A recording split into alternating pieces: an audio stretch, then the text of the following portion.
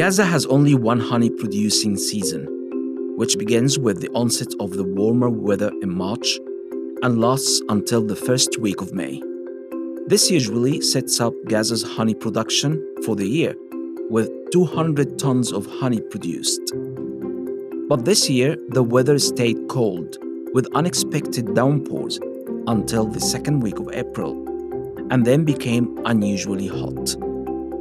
The prolonged cold affected the blossoming of Gaza's many citrus orchards and vegetable crops, leaving the bees with fewer flowers from which to collect nectar when the weather turned warmer and then too hot again. These wild swings in the weather have cut honey production in the Gaza Strip by almost a third and are threatening the territory's bee population. You are listening to Beyond the Headlines. I am your host, Ahmed Maher. This week, we are looking at how the decline of the bee population is threatening food security and whether climate change is to blame. Before we begin, please subscribe to Beyond the Headlines to get all the latest episodes. The honeybee holds an almost mythical status in some parts of the Middle East. It is mentioned in the Quran, with honey being described as a healing food and as a treat for the faithful in paradise. Beekeeping has a long history in the region, dating back thousands of years to the pharaohs of Egypt. Archaeologists have found pots of honey during their excavations, and inscriptions of ancient Egyptians with honey pots are found on artifacts thousands of years old. And in the Gaza Strip, it is held dearly by the population of more than 2 million and is much sought after for its widely known health benefits. But climate change is taking a toll on Gaza's honeybees and consequently the 500 registered beekeepers.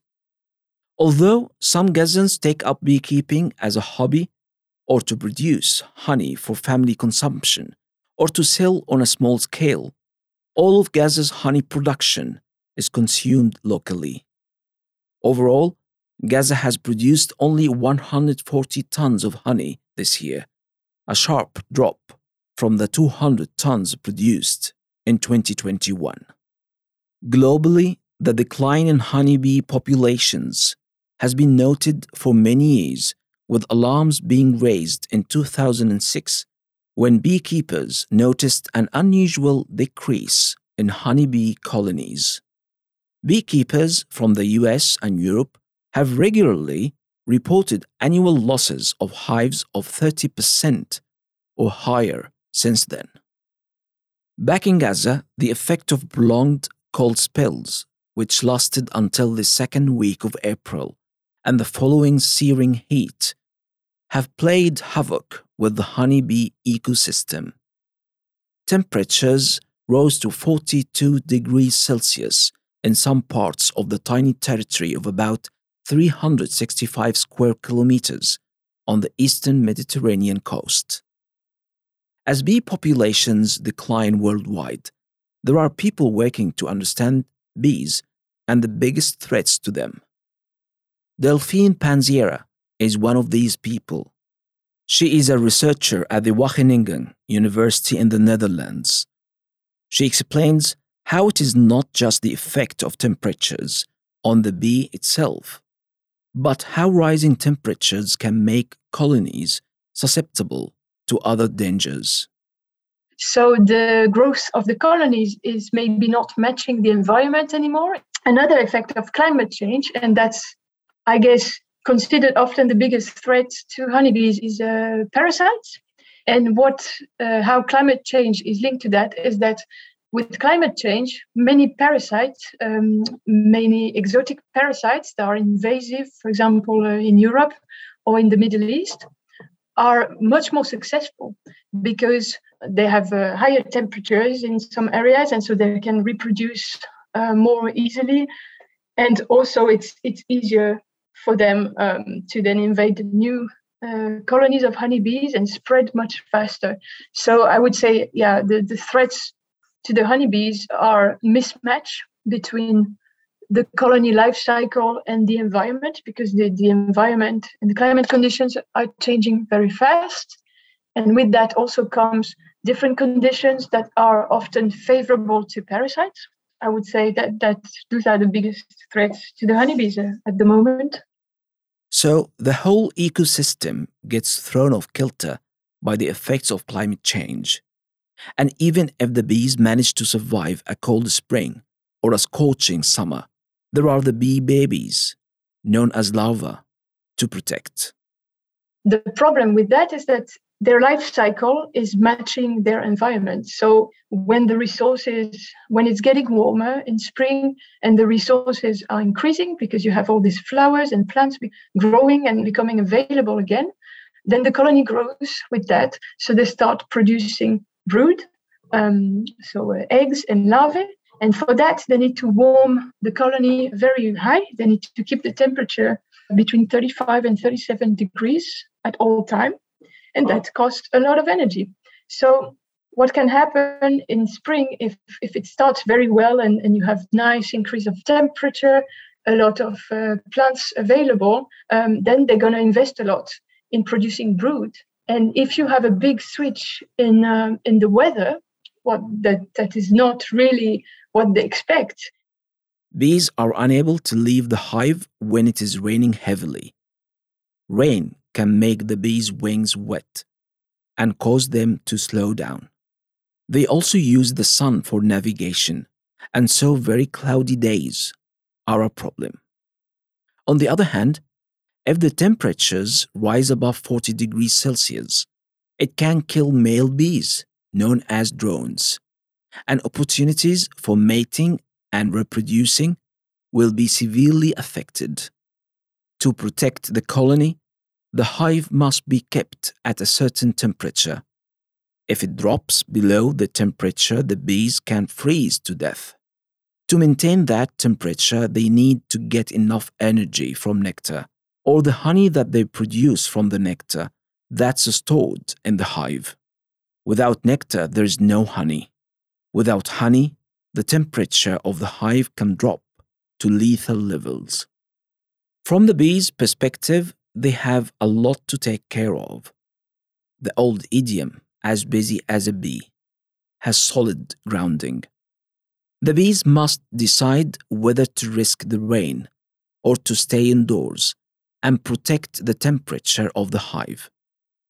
And if a bee leaves the hive, it may find the fruits and flowers the colony relies on for food have not bloomed due to the bad weather. Ibrahim Jarada is a beekeeper in Gaza, and he is very attached to his bees.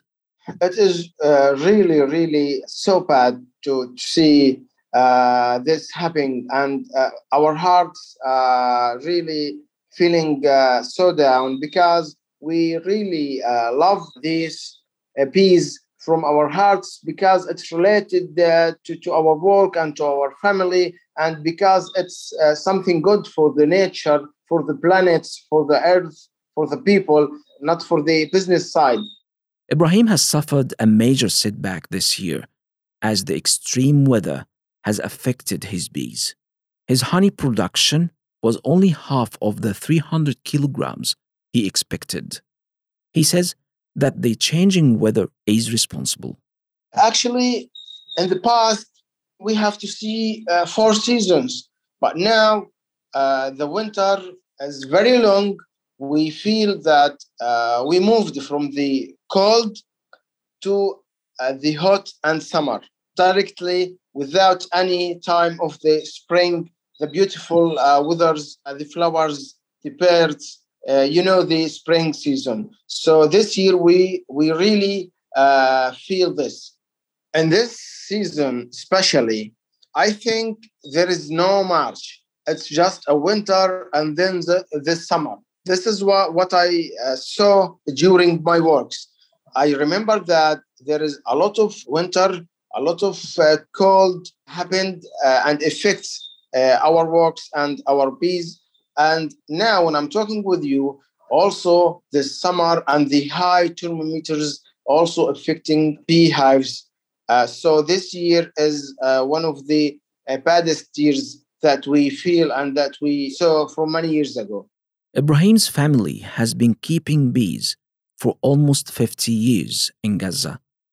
There have been many challenges over the decades, including the ongoing conflict with Israel.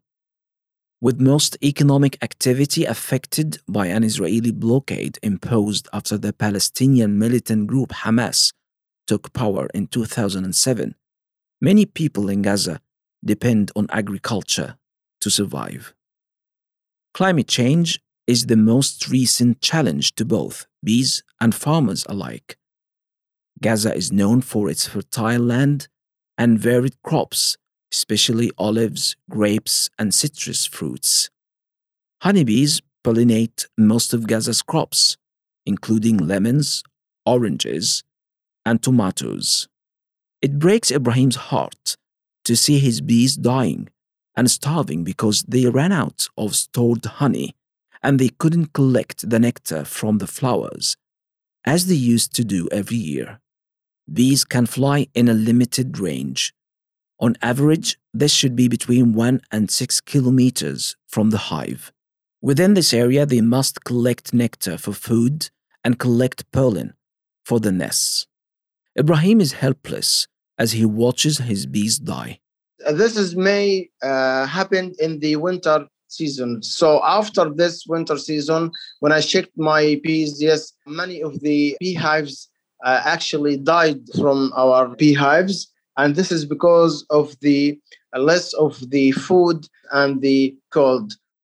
The United Nations estimates that 3/4 of the world's flowering plants, including all fruits and vegetables, rely to some extent on bees and other pollinators. The organization has expressed concern at the decline and disappearance of bees and wild insects, mainly the result of climate change, pesticides, and plant diseases. Delphine Panziera explains why bees are so crucial and why losing them is potentially devastating. So bees are important to humans, but of course not just to humans. Bees, when they collect nectar and pollen for their food, they also provide what we call an ecosystem service because they pollinate the plants. Plants need to reproduce just like animals, just like everything. That's how life happens, but they cannot move. So they need someone, they need, in this case, insects or other pollinators to move the pollen from one plant to another, to have genetic exchange and to be able to reproduce. So that's why bees are so important for plants in general, for ecosystems, because one bee colony, it's estimated that foragers can fly on average 5 kilometers away from the hive, but we know that they can go up to 10 kilometers away from the hive to collect resources. It is a mutual relationship. The bees benefit from us planting and not polluting the environment, and we get our food from them when they pollinate the flowers. If the bees die, the human food supply will be in tatters, with an even heavier reliance on crops such as wheat that are pollinated by wind. But what would a world without apples, mangoes, almonds, strawberries, cardamom, or tomatoes even look like? Seeing the big picture, Ibrahim has decided to prepare for the man-made climate risks, mainly by covering the hives with oak bark to protect them in the cold weather. He inherited his passion for bees and honey making from his father and grandfather and is keen to pass it on to his children and grandchildren. But with climate change casting a pall on the future of the honey industry, he fears that more bees couldn't make it past the potential cold spells in spring next year. He will tend to his bees and leave the honey for them to feed themselves this season. He's hopeful that the bees will recover at some point and his business will grow. He hopes to have more beehives with more swarms to take the total number to 200 and distribute them in different parts of Gaza, close to the farms, for a hopefully lucrative season next year. We are just trying as much as we can. For example, in the winter, we provide the beehives with the food. We provide them because for the very cold, they cannot leave the hives and to go outside. And also, there is no flowers bloom to get the food from them. So we trying to give them the food in the winter, and we're trying to open the covers of the hives to let the sun enter inside. Actually, in the summer months, we put them under the trees. We provide a water resources around them. All of this we're trying to do because to keep the bees and their queen healthy as much as possible. You have been listening to Beyond the Headlines. I've been your host, Ahmed Maher. If you have enjoyed this week's Beyond the Headlines, please subscribe to get all the latest episodes, and we would really appreciate a review. Thanks this week to Ibrahim Jarada and Delphine Banziera. This week's episode was produced by Arthur Edison and Aisha Khan.